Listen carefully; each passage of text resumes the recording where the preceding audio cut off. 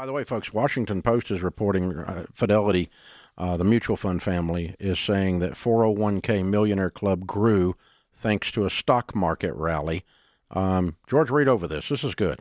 This is pretty wild. So new data from Fidelity found the number of employees with 401k balances over $1 million spiked 26% in the second quarter.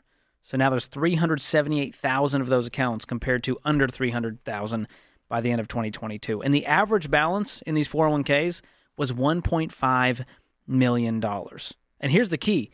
They stuck to it. These are people who contributed steadily to their plans, even when the stock market took a heart-clutching dive.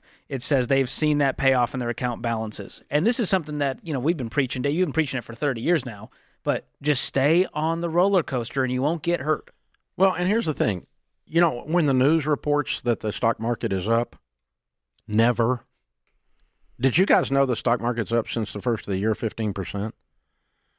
If you put in $10,000 or $5,000 or $1,000, $500 million, whatever, at the first of the year, you would have made 15% on your money in an S&P 500, which is a stock market index, right? It's measuring the growth of the stock market, and made 15% on your money.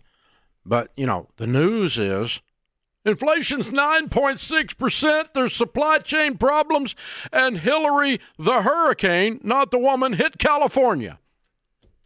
I mean, this is it. That's a right? good caveat. Yeah, we need to be the hurricane, clear not with the woman. No emails were deleted in this message. But, yeah. So, wow. I mean, this is encouraging. 15% in 1 year.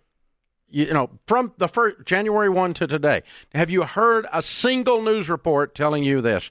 Well, got to give it to the Washington Post. Fidelity reporting Millionaire Club is up, right? The number of workers with $1 million or more in their 401ks hit an all-time high. Wow. And the Eeyores are still out there, Dave. You know what the new line is now?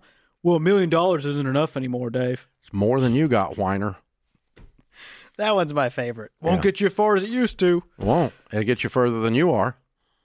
But these people aren't retired while you're yet, whining. And they've got $1.5 million. They're still on the journey. Yeah, and here's what the interesting thing is. You run all these formulas and theories and stuff. I was meeting with the Every Dollar team the other day, and they're working out a formula for a retirement calculator we're going to build into that thing. And I was just don't do it like the financial industry. Because the financial industry runs a bunch of hypothetical crap that never actually occurs.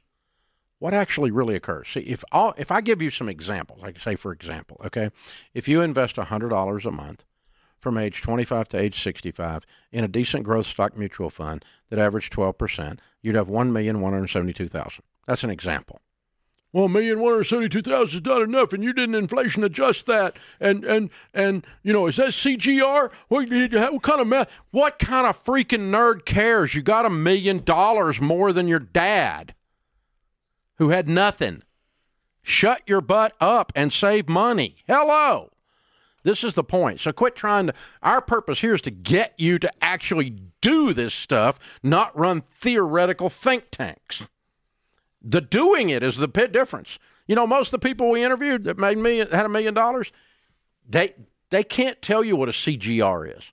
They didn't sit and wring their little nerd analytical hands over whether, what kind of inflation rate do we use? Because in the last 10 years prior to Biden, it was 2.6%. Do we use a post-Biden inflation rate or a pre-Biden inflation rate? Or do we go back 72 years since the CPI started and it's 4.2%? What do we do with our... Good God! You sound just Would you like just shut up and put some money in your account? You haven't even mentioned expense ratios yet, Dave. I left those out, too. And 12B1 fees.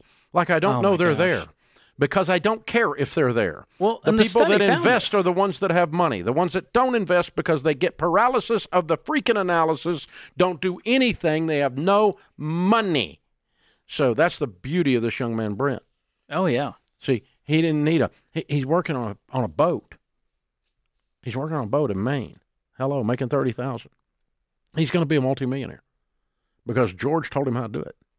And he's going to actually go do it.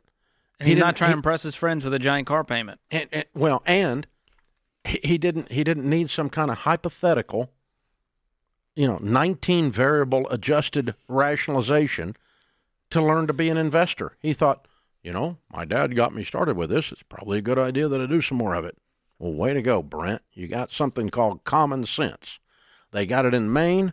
They got it in Tennessee, and they got it in a few of the other states out there. You can look around, you'll find them. Get you some. Oh, my gosh. But the study found that the average investor in this millionaire study, they were just average. They weren't prodigies. They weren't doing anything fancy. And I'll guarantee you, they don't even know what a 12B1 fee is. And this article ends with this. The majority of savers stayed the course and did not make significant changes to their retirement savings. Oh, you mean they didn't time the market? You mean they didn't worry about the dollar being sniper shot by a whole new currency coming out of China and Brazil? We're all going to hell. I'm taking my money out right now. No, they just kept investing. Just merrily along. Stop touching it. Merrily along.